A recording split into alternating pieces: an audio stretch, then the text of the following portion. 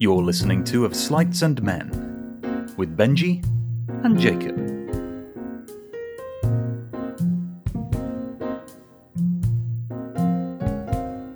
A Daily Magician production.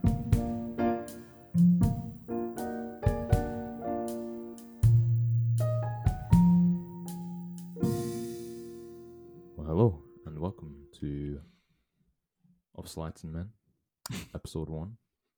I can't tell you how satisfying that is to say. I know, really. Finally. Even just I for the think that's the first satisfaction time, of yeah. how long it took us to come up with that name. You would not Well, believe. I wasn't gonna admit that live on the podcast, but Well, I think it was no, that just mostly popped it into was my brain mostly while I was it walking. was mostly one day. my failures, not yours. I don't even remember. Okay, Do you well, remember that really obscure one that I came up with? Oh, let's not mention that one. I think we've done enough damage, and Yeah. trust me, we're going to be doing even more damage to our reputation as this episode goes on. It's kind of funny we started out talking about failure because that is actually going to be the topic of today's podcast. Because I kind of wanted to start it by introducing who we are, what we do, that kind of thing. But I figured it'd be kind of boring if we just sat here and talked about all our incredible performance stories, all the times we knocked it out of the park. Like, it's nice to talk about that stuff, but I feel like it's not the kind of thing people like to listen to, or at least I Right. don't. I like to listen to it about myself, but I'm not sure how much people enjoy it. You have your own private podcast. Exactly, yeah. Listen to. So yeah, we wanted to do something different. And we know that you don't want to hear us just talk about all of our great performances. So instead, we're going to start out by talking about what you really want to hear about, which is all of our failures. Well, not all of them actually. We'd be here for a while. Let's talk about top five failures in Magic. The juicy stuff you're here for. Yeah. So. Oh gosh, I don't actually really know exactly what you've prepared, so this is gonna be an interesting ride down memory lane. Because I really hope it is. Yeah, I mean, I hope it's usable by the end. Cause yeah, some of this stuff is like I haven't even admitted this to like my family. Some of this stuff is like, and now it's gonna get whatever. Because when did we start performing together? How old were we really at that point? I don't know.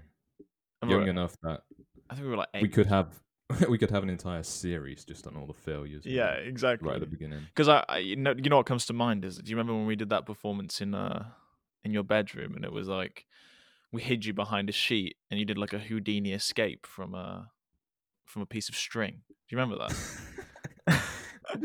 That is so unimpressive now that I think about it. You were like, tie me up with. In fact, we didn't even have the spectator do it. No, you were just pre-tied. You just pre-tied. Yeah, I think I was. Yeah, I was pre-tied. I'd faked the knot. And like there was an entire sheet. Like we literally needed to cover me with an entire sheet so I could escape from this tiny little like string. What was the trick as well? It was like I threw the deck of cards over and you had their card. Oh yeah. Because you got them to pick a card, and then I think you must have controlled it somewhere. Or maybe I think I controlled it to the top or something. Or maybe it's the top. But you like handed it over to me, and I was like, I needed to find the card even though my hands were tied. And I don't know, something Good like that. concept, bad execution. To be honest, I doubt the concept now, looking back at it. If they could tie you up and like, maybe. I don't know, yeah, but it's still though behind a sheet, nobody trusts that. I think I was holding it. I think my mum was holding up or something as well. I remember because I was like, Mum, what do you think? And she was like, oh, actually, I could see over the top, so I saw what happened. And I was like, oh. Yeah, I used to like that kind of thing, but I'm glad I didn't go down that road because I'm sure the stakes would have got a little bit higher as it went on. Yeah, I remember you were like, I bought handcuffs today, and I was like, Okay, yeah. And my parents had the same reaction, actually. Okay. Dude, I was getting the weirdest recommendations on Amazon after that. Your poor tender mind. Yeah. Okay, that's not even on the list, but there's a freebie. It's a little bonus. The bonus. I had 5 in my mind. And these hopefully are going to escalate, starting with the least worst and ending with the I guess you'd call it the worst. Would you? Worst. I don't know if I'd use either of those, but we can go with that. So, number 5, I guess. Number 5 is actually embarrassingly recent, Mm. and that was I don't know, nearing a year ago, maybe. Yeah. If it's closer to a year ago, then Yeah, because you came over to the US after I came here, because my family moved, and then you came. right. I was in And this was France, and then I yeah. came back, and you were here.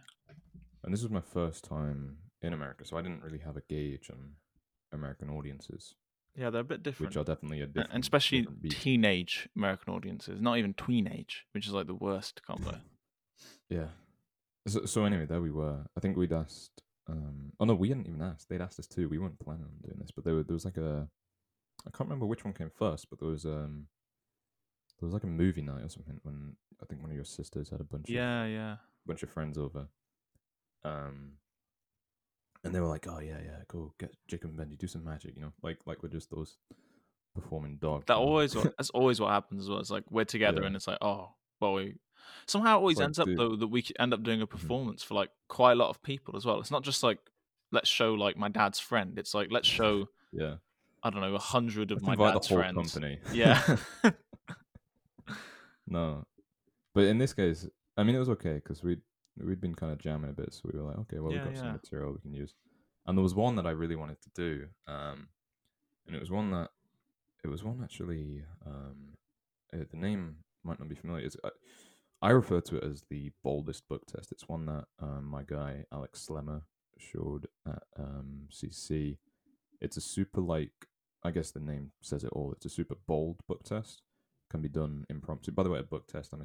I don't know whether how deep we need to get into like defining these terms. I'm going to assume if you're listening to this, you are a magician, and you're not just like trying to stalk us. Okay.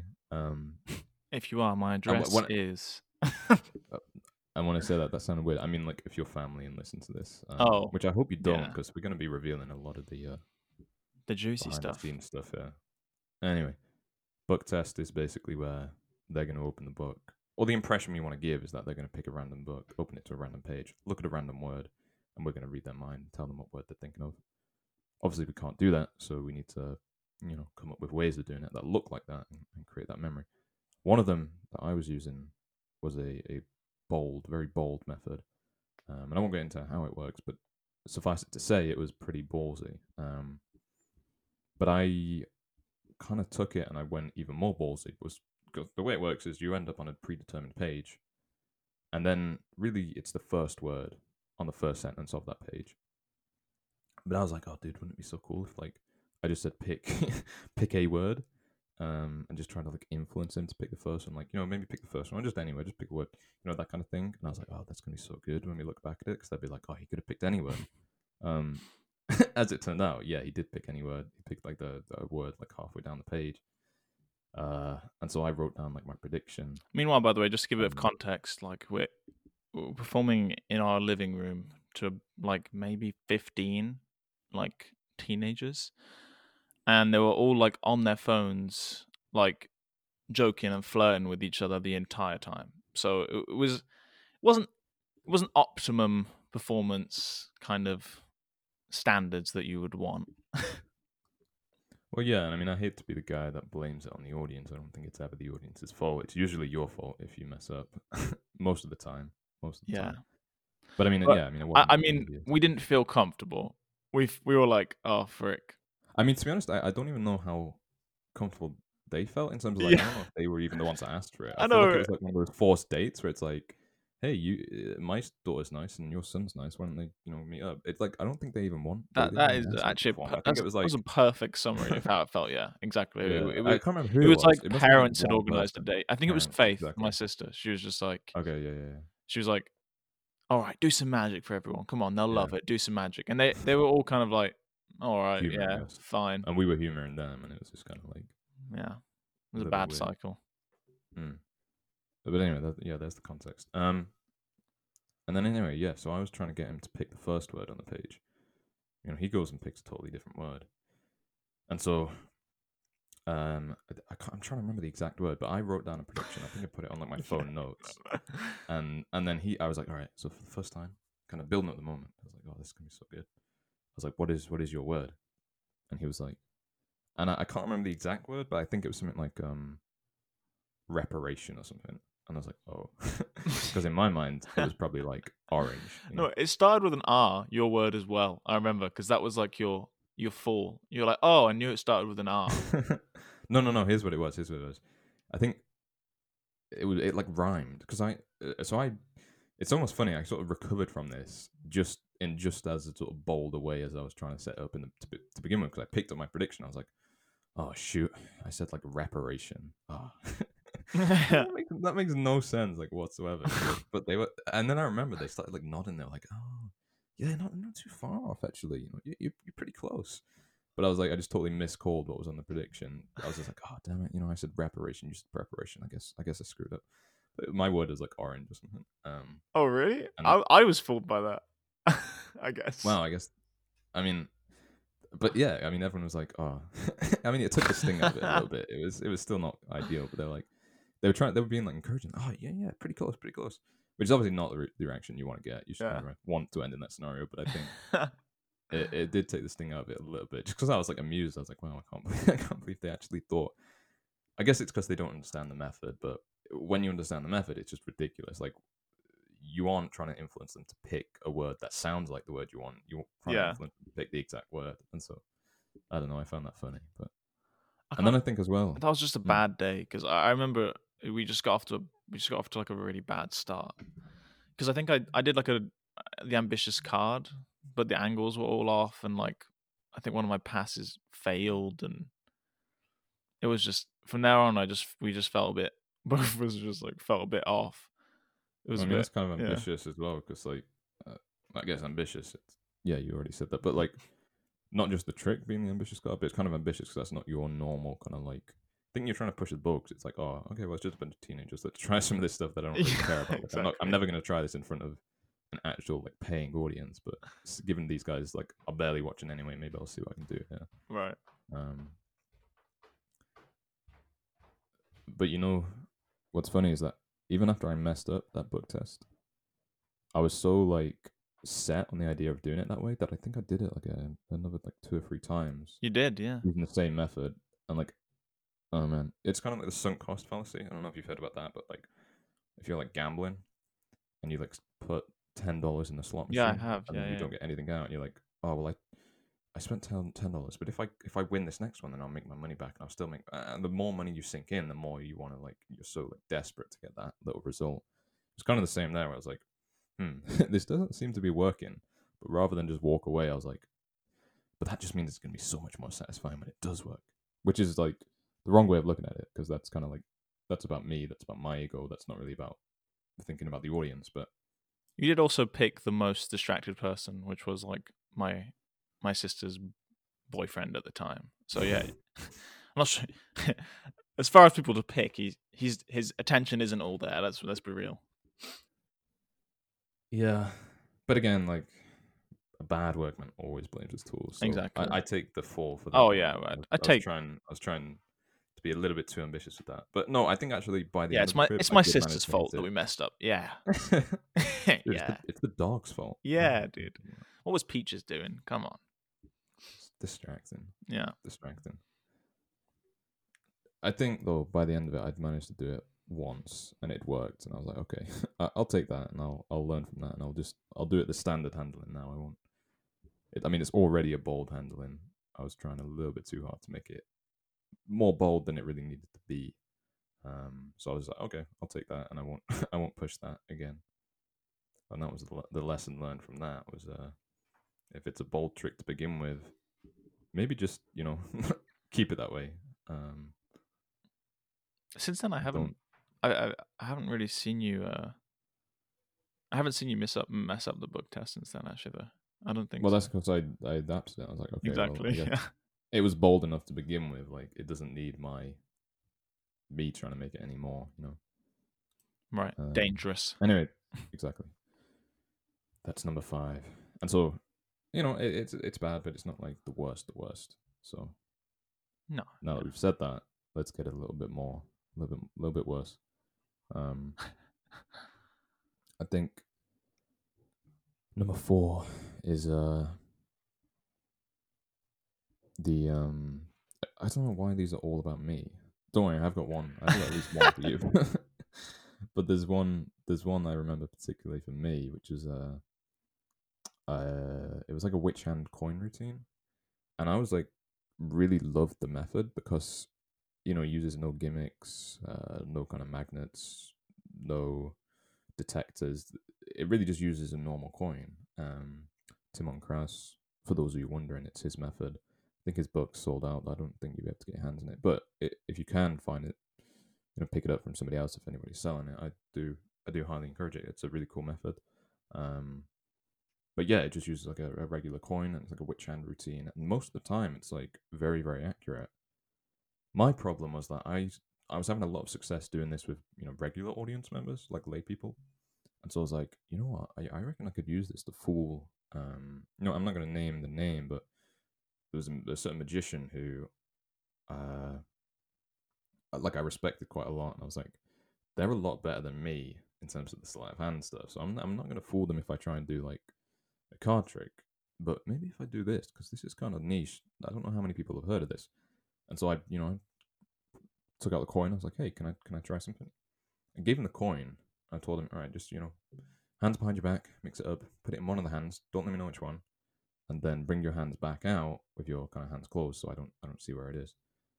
And the minute he brought his hands back out, Freak, bro, I'm scared. My heart just dropped, and I was like, oh no. Literally, oh man, it was the worst when I saw it. It's gonna be hard to describe this, just over audio. I don't know if I want it. I don't think you've told me this before, actually. Take your hands, lay them flat.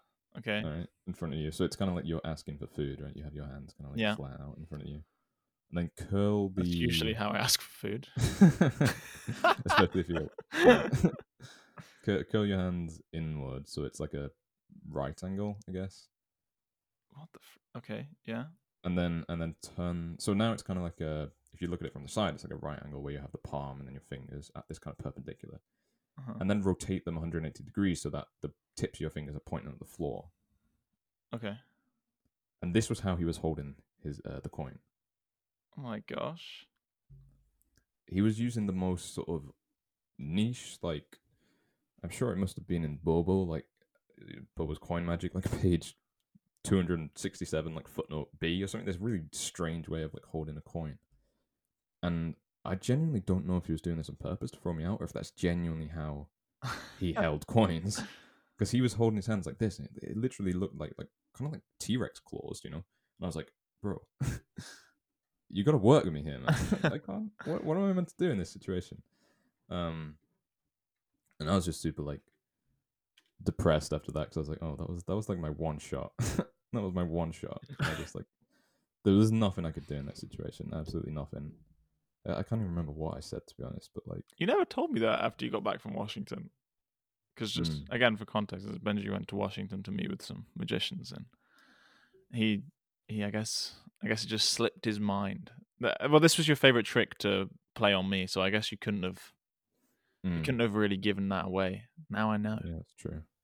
Well, I mean, I don't think you don't really know. It doesn't give me. All you know is that holding your hands like a T-Rex is not very helpful to me. Which I think would be true in any kind of witch hand routine. Yeah, you're not wrong. Well, now you know what to do if Darren Brown ever calls you up for his first sort of his starter witch hand routine. Mm-hmm. I mean, just for the sheer kind of like psychological damage it does. It makes me think like, you're like, okay, oh, frick. Something's even if it's methods vary, but like, right, it's never a good sign when they're doing that, Yeah. Anyway, that's number 4. Let's again, pretty bad. Not the worst though. So I think for number 3, did you perform any other magic for those people, or was that it? It was like kind of like your last. No, I mean like that's what I'm saying. Your last ditch effort. That was my one shot. Oh gosh. Okay. I mean, I could have done other stuff, but I just didn't see the point. I was like, well, Whatever. Let's see. That was number 4. Did you have one? I kind of want to do one that's just you, because I have one here that's like both of us. I guess we can do that one. I mean, let me think of one. Sympathy. Let me try and. Oh, okay. I can. I kind of did. I think I did this in an email before. I talked about this, but so when I was younger, we watched a lot of David Blaine, and he does a lot of street magic. I think I remember this email. And we also watched we also watched a lot of. If anybody from the UK has heard about it, they will have heard of Trigger Happy TV. I don't even know if you've heard of it. Maybe I've watched it with you. No, I haven't. But I haven't heard of it. It was basically before. Oh, maybe I have actually. Before YouTube pranking was like a thing. It was on TV, and it was with this guy called Dom Jolly. Oh no, I think I have. Yeah. So, I think I showed it to you at some point. But anyway, so me and my friend, we started doing like weird stuff, and so then like that kind of phase of doing street pranks without a YouTube channel kind of like transferred into doing street magic. And I'm trying to remember, like, I just remember there was this one woman, this one like old granny that was like desperately trying to like go and get her newspaper. And we're like, nah, please, like, we just need to film this for our YouTube channel. Like, please help us. And like, she was like, I actually remember this one because she said no the first time, went in, bought her newspaper, and came out again. And we still went after her to try and get this like reaction video. And I think I did like, I think what happened is I tried to do, I think it was that David. No, it was an Ace production I was trying to do, but like one of like a really simple ones, like back in the day. Right.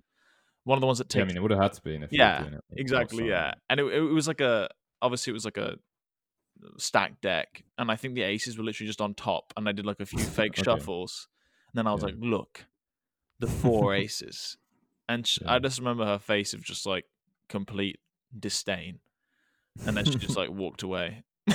And then I remember I just like look over at my friend like, did you get that on video? I haven't seen that video.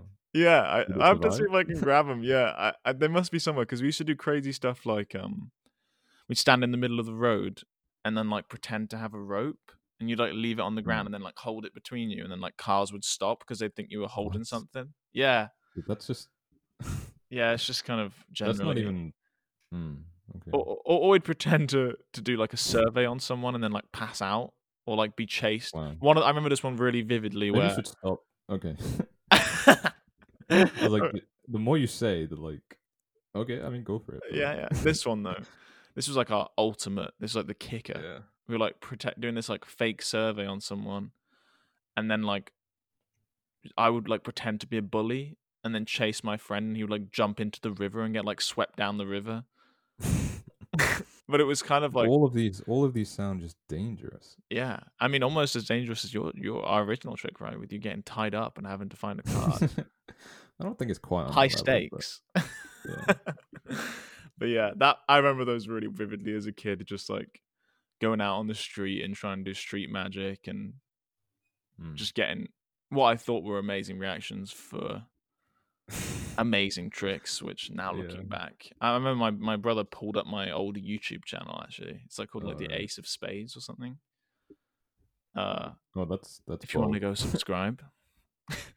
But yeah, I remember it just has some like terrible tricks on it. Yeah. But yeah, there you go. There's one from me. Okay, I feel like that was 4 in 1 for you, but we'll take it. Yeah, that was quite the confession session. Once it started going, I couldn't stop. Number 2 is now this one's an interesting one because this isn't per se a technical failure in that the effect itself worked fine. If anything, it worked a little bit too well. And so the real failure of this was perhaps a moral failure or an ethical failure is the better word. I think I know where you're going with this. Yeah. So we were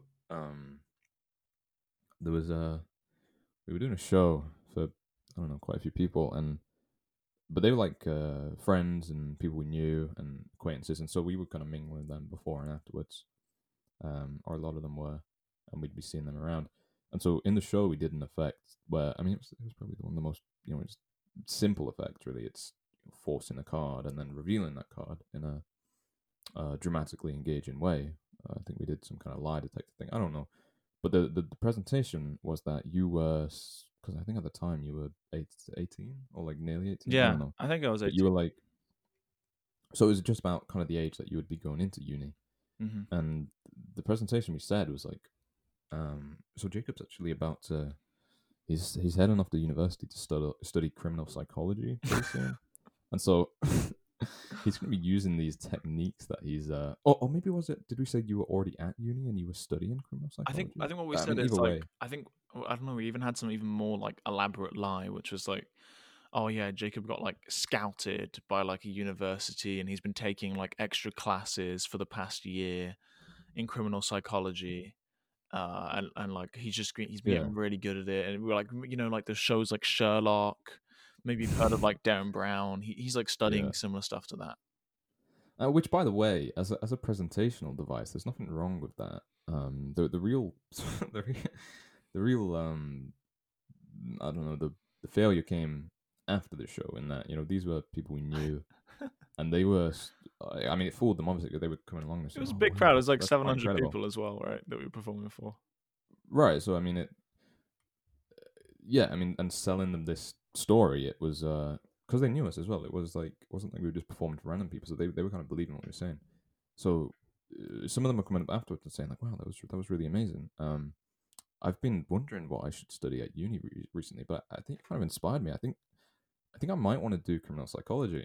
And it was at this moment we really should have just broken it down and said, "Oh look, man, please, it was a Hindu force, nothing else." In my mind, though, I was like, "Wow, it's working." I was like, "Wow, like what an amazing performance that they believe it to this level." Yeah, yeah, and so I guess we said nothing. So they went away, and I don't know what they ended up doing, but I hope criminal psychology. Just the sheer fact alone that we were willing to take that risk, and that's a big thing. What you study at uni, that's a lot of money, a lot of time.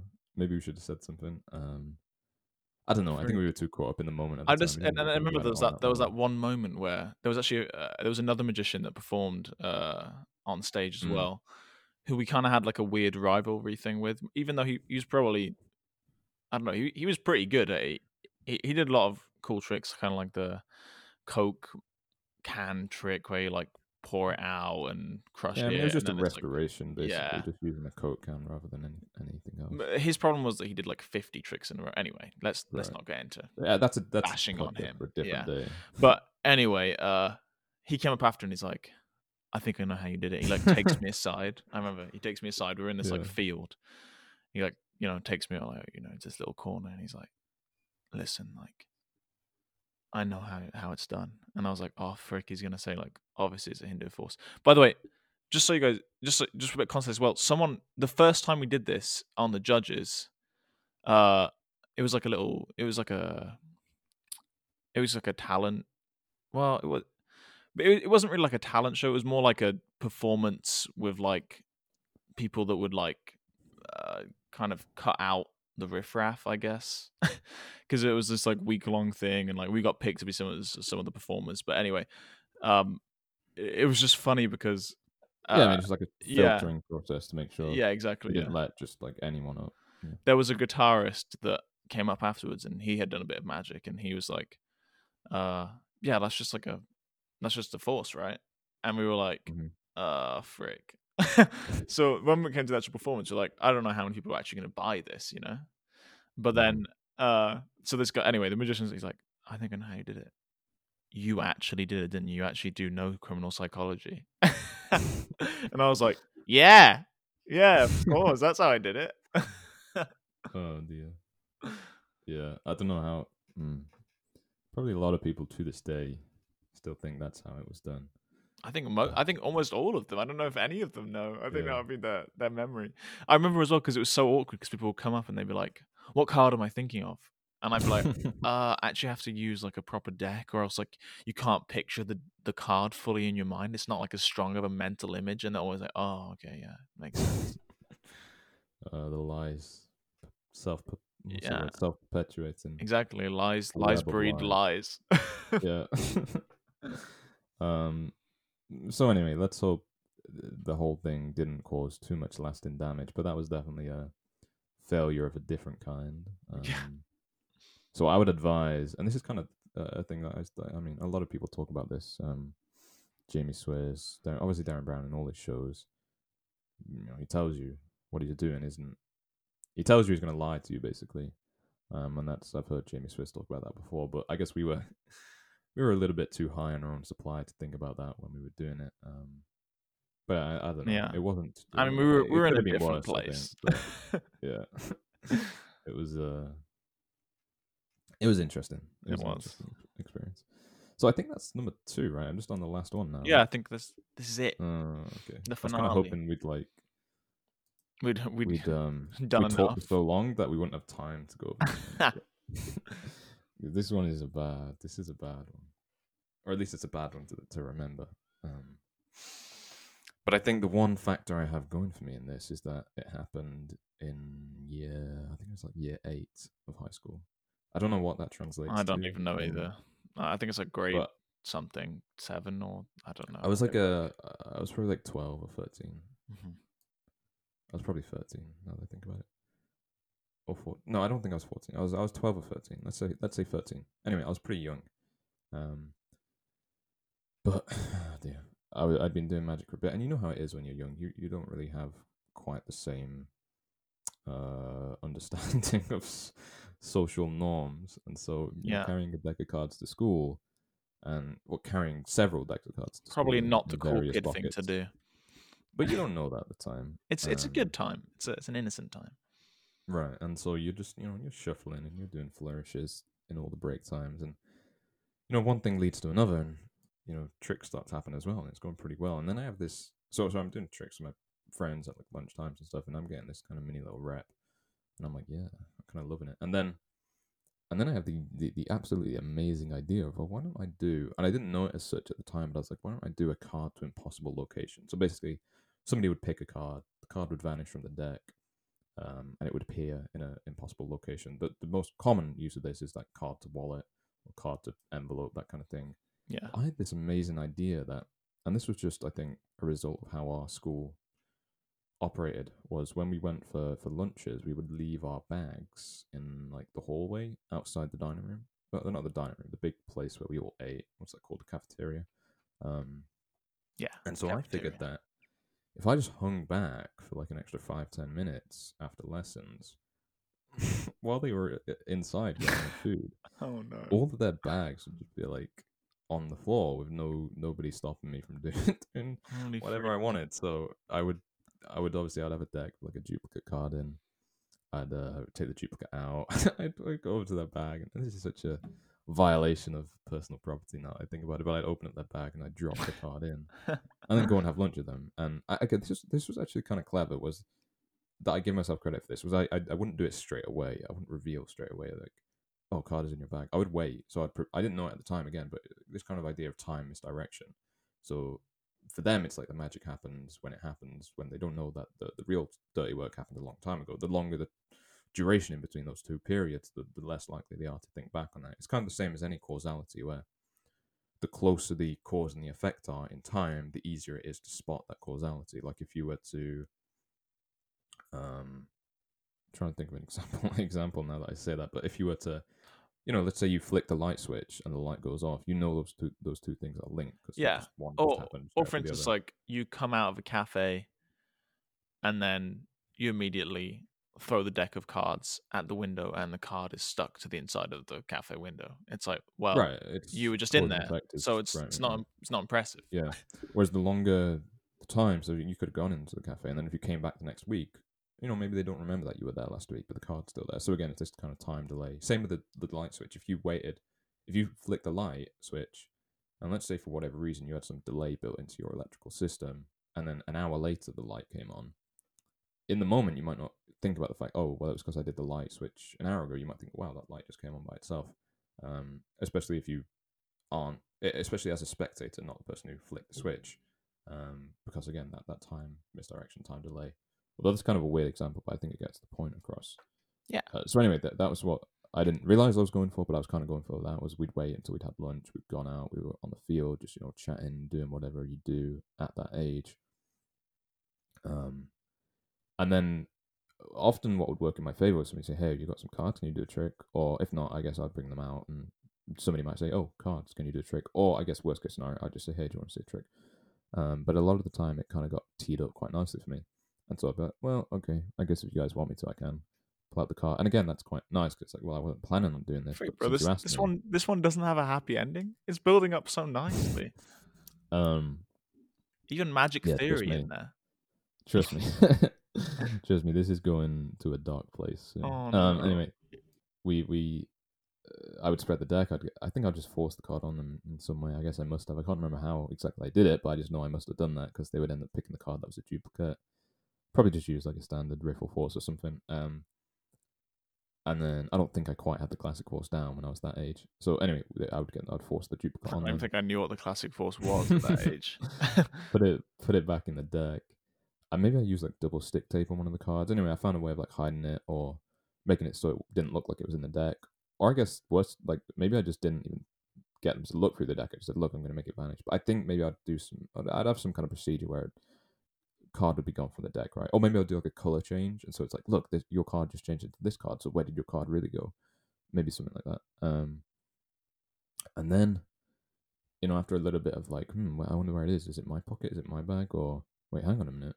I can't remember the exact presentation I'd use, but either way, we'd end up with me being like, "Hey, one sec, maybe I'll try. Yeah, open your bag." And then they'd open their bag and they'd be like, kind of rummaging around. They'd find the card that they just picked, which to them was like insane.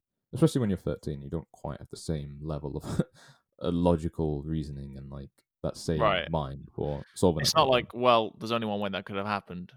You put it in my bag, but at that point, it's like, oh my, that was real magic. Yeah, or you think, wow, you are so skilled. You managed to like sneak around, put it in my bag while exactly, I was like looking over there. Because in your mind, it's a little bit easier to entertain that kind of thing when you're younger. But anyway, yeah, so it worked, and like obviously, so far it sounds like a good story. But the issue was that I didn't know when to let a good thing end. I don't know if that's the phrase, but I didn't know when to just kind of like collect my winnings, so to speak, and call it a day on that. I'm trying to think, what is that phrase? I didn't know when to. Oh, quit! Is it stop while you're ahead? I guess that's it. Yeah. So I didn't stop while I was ahead. Quit while exactly, I was ahead. I didn't do that, and I was like, dude, this is working so well. I can do this every day. And so I was doing it for a while, and it was working, and it was working, And then I told on my other friends the method, he was interested in magic himself, and so he had some cards, and I was like, all right, dude, let me let you in on a little secret, because he was still getting fooled by this, and I was like, dude, I'll tell you how I do it. And I told him, and he was like, I think he was taken aback at how kind of ballsy it was, and he was like, wait, what? You do it while we're having lunch? You put the cards in the bag? I was like, yeah, that's how it works. And then he had this genius idea of see, there was these two girls. This friend, by the way, was not me. Mm-hmm. Just it was not Jacob. You escaped this one, just by factor of proximity, close enough. Exactly. To get into it. Otherwise, I'm sure we would have been doing this on grannies every day. Yeah, while they were in the cafe. I don't know. Just a little drop in their bag. Yeah. No, so there was these two girls, and obviously now that girls are involved in the story, I think you start to see where this may be going. But there was these two girls, and we're like, oh, yeah, we kind of like them. Why don't we try doing this? And this is sure to impress them. Like, this will impress them the most. Like, out of anything we could have done to get their attention. Yeah, if pulling their hair and teasing them doesn't work, this must be the way forward. Right. And so, so we were like, why don't we do it on them? And so like, we'll do it one in each bag, and then we'll do this cool trick and this reveal, and it would like fool them so hard, and it'd be like amazing. And so I was like, yeah, great plan. I'll bring the cards. And this was my big mistake, was that we used my cards, and I'll come back 12 days later. So we had my cards, and I was like, all right, let's put them in the bag. So obviously in lunch, I guess we must have like spotted beforehand which bags were theirs. So we'd like hunted them down, and like, all right, card in the bag, done. And then obviously we went and had lunch ourselves, and then we came out and we were just sort of like milling around, and we're like, all right, let's wait until we see them, and the minute we see them, we're gonna walk over to them. We're gonna do this trick, and our horror sort of mounted and mounted as the lunch went on. It got closer and closer to class time because we could not see them anywhere. They had like disappeared off the face of the planet. I don't know where it is that girls go during lunch, but now that was not the time to do it, whatever it was. Maybe they just went to like McDonald's or something. I don't know. Wow. But either way, so they were badass. They just. I mean, I don't know. That's the thing. I have no idea where they went. But anyway, when we needed to find them, we just couldn't find them anywhere. Starting to get a feel for your type, even at 13. Right. Okay. It got to like 5-2. And I was like freaking out. I was like, oh no. And then my buddy, he was like, he was in this with me, but then he kind of like dropped me in it because he was like, all right, well, I guess I better go to class, see if you can sort that out. But he didn't care because it wasn't his cards. So I was left on cleanup duty because they were my cards. I have to get them back. And like they would have known, like if they would have gone. I think I lost you for a second. Oh, sorry. Yeah. No, sorry. Yeah, I'm back. Where was I anyway? There was the right. I'd just been dropped. They would have known. Friend. Yeah. Yeah, because I mean, they would have gone home and found like cards in their bag, and I feel like that would have been even worse. If they'd gone home and then they'd found them. Yeah. So I was like, I have to fix this. So I made sure to like make for the next like lesson. I think it was like English class. I always do that English class that we were in next, and so. As I said, not enough English class, obviously, for me. I was waiting outside English, and I was like, all right, they have to be coming soon, and I'm just going to stop them when they get here. Oh, freak, bro. And so I was like, my heart was like pounding, and I was like, I do not want to do this, but I have to do it. And so when they came up, they were just like ready to go into class. I was like, wait, can I show you something quickly? And I was like, I just like rushed through the trick as like fast as I could. But I think they knew what was coming because the minute I said like, look, this card is like vanished, they're like, it's in your bag, and they just like whipped it out instantly. And then the other one was like, oh look, do I have one too? Like pulled it out, and I was like, oh crap. Oh gosh. Because you know how I don't want to be like make generalizations here, but I feel like boys' bags are probably messier than girls. Yeah, girls would probably notice a card faster. Yeah, I mean they would have noticed if I'd put like a pin in there out of place. Yeah. But yeah, so obviously like I guess they must have busted it earlier. Oh no, dude! Or they were getting their lunch or something. Yeah, I don't know. Oh freak! And then so it was like the whole thing was like I don't know if they just felt bad, but they kind of like humored me, gave me the cards back, and I was like, but then I had to sit through the entire lesson, like the entire hour. I was just like dying inside. I was like, this is it. Like my life is over. And I was like, oh freak! Like I don't know what I'm gonna do. I just could not concentrate on the lesson. It was probably one of the most. It was horrible. Oh my god! And then by the end of it, to make matters worse, and I don't know if this was the same day or not, but I'm just gonna say it like it was the same day because it must have been close enough that I remember it as being the same day. As we were like going out and walking back to go home, one of the other girls, who was a friend of those two girls, was like, "Don't put cards in people's bags, Something like that." Oh gosh! Hermione like, comes in. Yeah, exactly, like Hermione type thing. Which was true, obviously. Like I'm not saying she was wrong. Like it was a bad idea, but I was like, okay, no, I think I got that. Freak! So it wasn't just that like it happened to you; it was starting to spread. Right. That was the worst part. Is it was like, I was like, maybe if it's just me that knows about it, and it's like I can live with that. But no. I mean, the good thing was it was like year 8, and so hopefully by the time we got to like year 11, I think it had long since faded out of people's memories. The same girl comes up to you. Are you still putting cards in people's bags? Oh dear. And you're like, yes. Now I make podcasts about it. Right. No, it's like, actually, now that you say that, just name any card.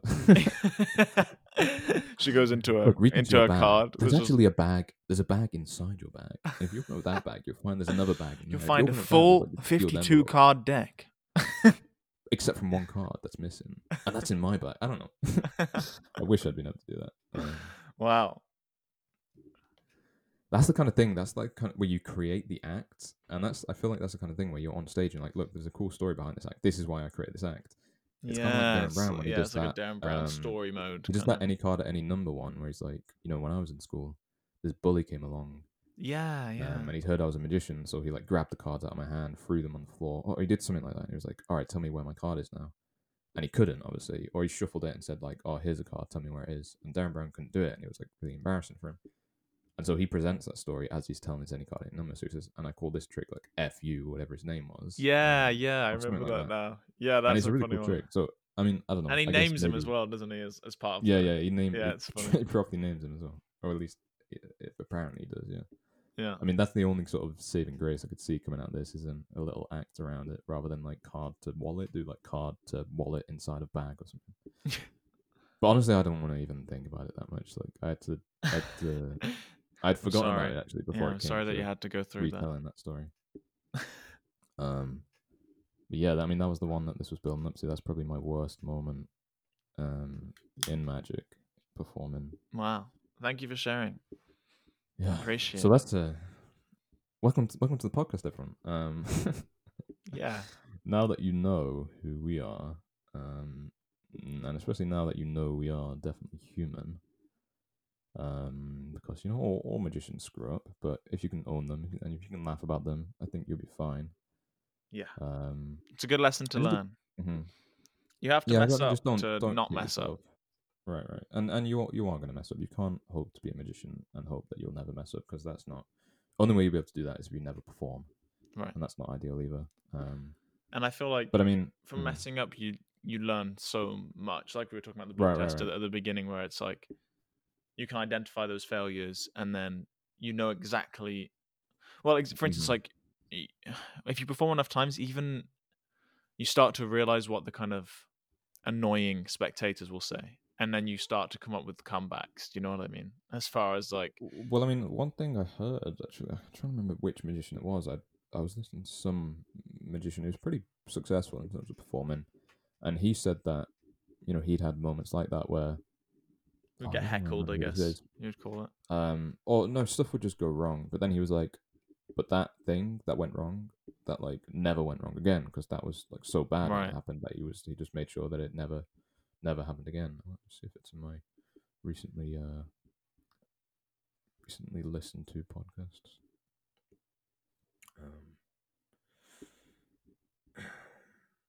I don't want to misname the guy in case it's not, because that would be awkward. Anyway, whatever. Some big magician. I mean, it happens to everyone. Is the bottom line. Yeah. But if you just don't take yourself too seriously, I think you'll be fine. Especially like, I talk about this a lot, and it was really Domino Tease who made me think about this on this level. But your audience takes their cue from you. So if you treat something as important, they're gonna also treat it as important. And the same goes for when you mess up. Like, if you treat that as important and you get all kind of flustered about that, your audience is also going to see it as an important thing. They're gonna feel stand out, and they're going to feel awkward. Yeah. Exactly. Whereas if you can just laugh it off, or often, when stuff goes wrong, here's the thing: is they don't know at which point the routine ends. Like, there's a lot of tricks where it looks like the magician goes wrong. That's a whole kind of premise, is like this magician in trouble thing. And so if you can think on your feet, there are definitely ways of fixing it if you use a memorized deck. It's even a technique. That's the thing as well. If you can really get that in your head, right. Because there's a lot of really good magicians that mess up on purpose. Well, they don't mess up, but they make it look like... Yeah.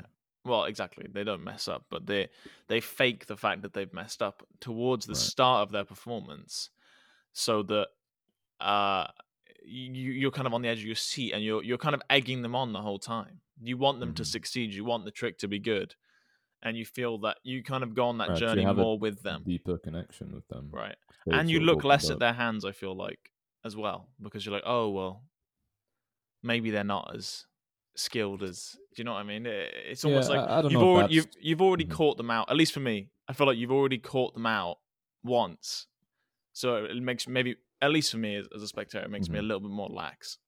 Okay, I mean, I wish all spectators were like you then. That'd be really nice. That'd be great. But I mean, it's not just like cards as well. Like, I know, or I'd imagine a lot of the guys who do the dangerous acts will often screw up. Yeah, holy freak. In a safe place. No, so not like while it's dangerous, but like if they make a mistake. I can't think of a coherent example, but if they make a mistake when it's safe to make a mistake on purpose, suddenly it's in the audience's mind. It's like, oh, this guy can Well, make for that instance, mistake. like If he'd made that mistake when it was for there's real, many like, methods, but there's the paper bag with kind of like a knife in it or glass in it or whatever. That's one that there's a lot of methods. There's a lot of ways that you can cheat that, but say for instance that you're really doing it. Well, really doing it, and you get the point. Right. Like it's one that you want to mess up in private, right? And that's one that you definitely want to mess up when you don't have a real knife in there. So I think like it's kind of a life lesson in general, really, isn't it? Well, I think what stuff like that, when it's dangerous, you should never be performing it if there is a potential for you to mess it up. Right. All I mean is like, say you were doing it with rubber knives, for example. You're like, here's how it's going to work, and here's a rubber knife as an example, and then you do it, and it looks like, oh, you hit your hand on the rubber one. I mean, as long as it's not obvious, and you're not doing this as like, you don't want to act like your audience is dumb. Like people will know what you're doing if you do it wrong. But if you do that and it's like you really sell that, like you did screw up on that one, and then you bring out the real one where there's no chance of you screwing up, but it's in their mind that, oh, he can screw this up, and that's probably not a good example. And I really don't like that routine, so I don't even like talking about that one. Just the one method that I really do like. Maybe I shouldn't give it away here, but it's one that I saw actually at like I went to a live show that was sponsored by Penn and Teller, and they gave away well, not give away, they trained a lot of the magicians that performed in that with some of their methods. And there's one that I really like where, at least this is what I think, is that the bottle is for starters a fake bottle. It's like a stage bottle that you can smash on anything and it's not going to hurt you. And then the bottle is actually in every single bag. And so as you crush it, you grab the bag, hiding the shards that are inside, and throw it away as fast as you can.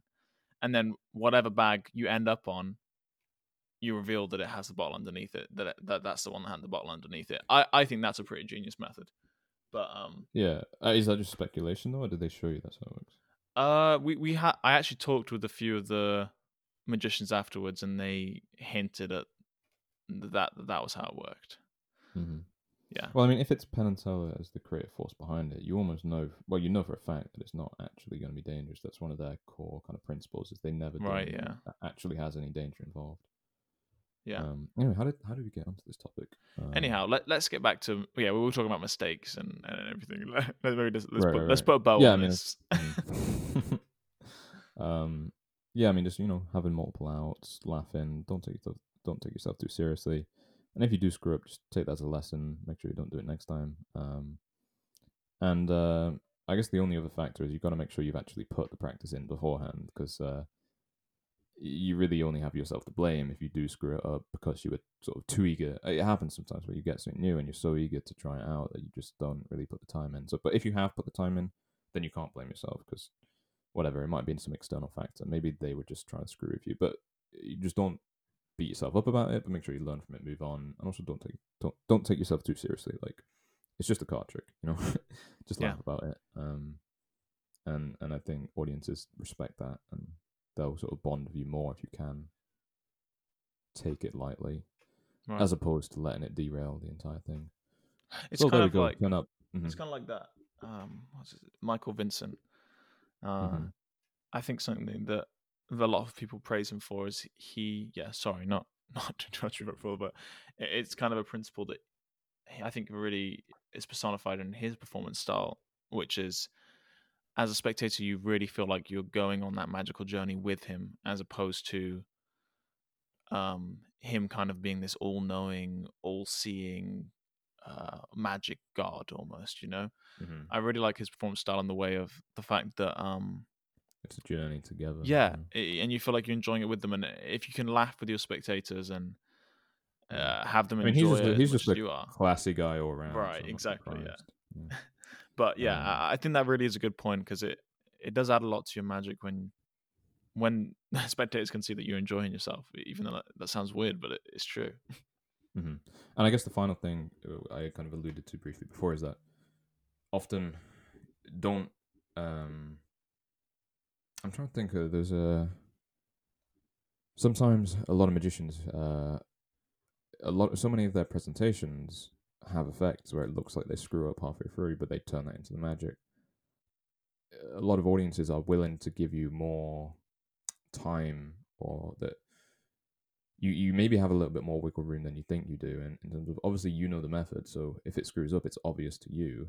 They don't know the method, so it's not immediately obvious to them. And you have a bit of grace time where you can, if you can think on your feet, you may surprise yourself in terms of just what you can get away with if you don't, if you just stay calm and think, okay, well, how can I play this now? Like, you may be able to get away with more. I mean, if all else fails, just make sure you have an invisible deck on hand, and you can get out of pretty much every. If you slam your hand on a knife, just make sure you have an invisible deck in your pocket. But don't worry, because if you look at this card turned face down in the deck, it was a knife. It's red the whole just time. Like my hand. The applause. Yeah. Anyway, I think we're pretty good. I think we managed to somehow turn that from just being about horror stories into something of value at the end. So yeah, at least we think so. Hopefully you agree. Yeah, you be the judge of that. Let us know what you think. As ever, get in touch, Benji at thedailymagician.com, and do check out thedailymagician.com to hear more from us. We have stories just like this delivered daily to your inbox. And don't worry, not all of them will be horror stories. We do actually know a thing or two, even if it didn't seem so obvious in this episode. We just figured it'd be a good way to start it. Get deep and what's the word? Get into the nitty gritty of some of our performance stories, and let you know who we are. So that is the first. I think that's a wrap on the first podcast. That actually went on for longer than I thought it would, but I had fun. So we will be back very soon for the next episode. And as ever, do rate and review this on iTunes, Spotify, wherever you're listening to this. It is a great help to us. I think that just about does it. So I'm going to end the podcast right here.